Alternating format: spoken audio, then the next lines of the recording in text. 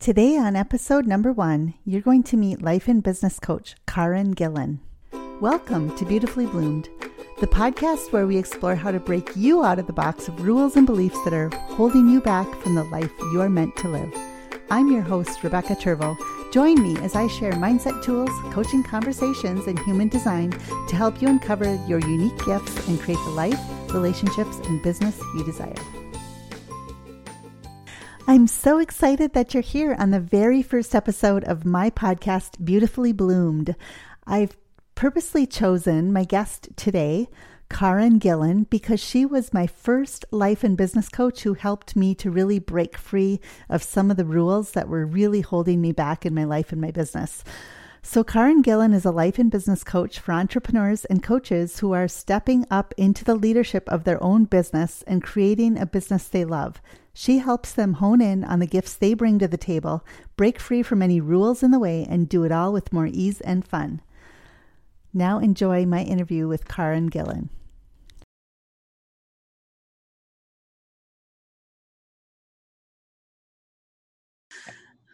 Welcome, Karen, to my podcast launch. I'm so excited that you're a launch partner, and thank you so much for being here with me today.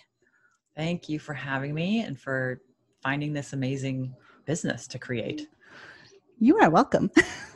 I love all of it, so I'm super excited. So first, I wanted to ask you, how did you make the shift in your life from an employee to an entrepreneur? Because I know a lot of our listeners may still be employees and trying to start a business on the side or trying to get a coaching business going, right?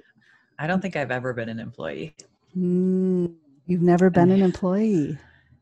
I mean, you were a therapist. You were a therapist, but you didn't consider yourself an employee. I've never been an employee in my mind. I always show up as an owner. Like even in restaurants, people thought I owned it. Even if some of them, I was just a server at. They're like, "Oh, do you own this place?" I'd be like, "No." But I think I just always show up, and I think it's actually a space holding thing. Okay. I come into a business and I just see the parts and I feel what it feels like to be a customer, and I think about what can make it better, and I think about what might the customer's experience be like what's going on for the people who are working here. And I don't think most employees do that. So that would be my invitation if you're wanting to make the shift, is start looking at the bigger picture of what's the real interaction happening here at all of the different levels of the business. Interesting. Yeah. So you, right from the get-go, felt like you own the business anyway. So it wasn't a shift really for you to own your own business. You already owned all those. That's a great story. So, and now how do you help people in the world right now? What's your secret sauce? What do you do for people? I'm going to branch out and say it for the first time. I help people use businesses as a healing modality for themselves, for their clients, and for their clients' customers. Wow. That sounds really powerful. To help people heal through their business. Yes. I like that. Yes. It just feels good. I had to just soak in it. So I'm just wondering, because I focus on helping people to kind of bloom into who they're designed to be, it's like helping them be in alignment, right? Some of the things we have talked about in the past.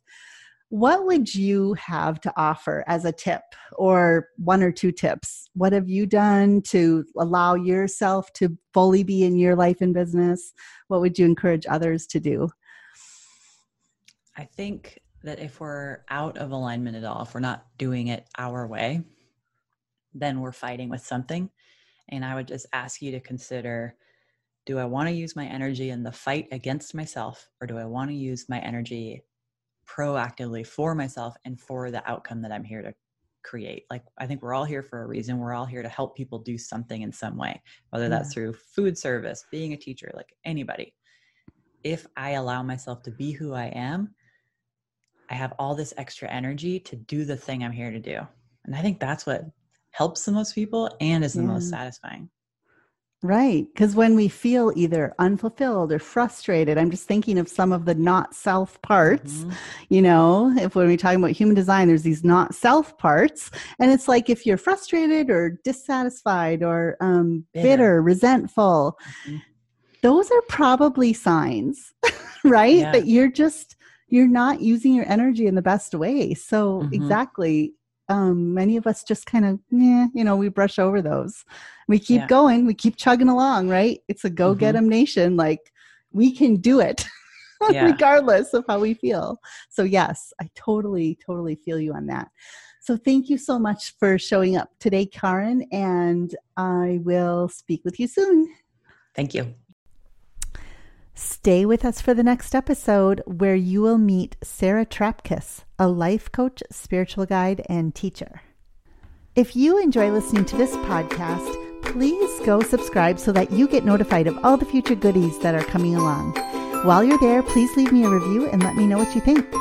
So excited to share this with you and can't wait to talk to you next time. Bye.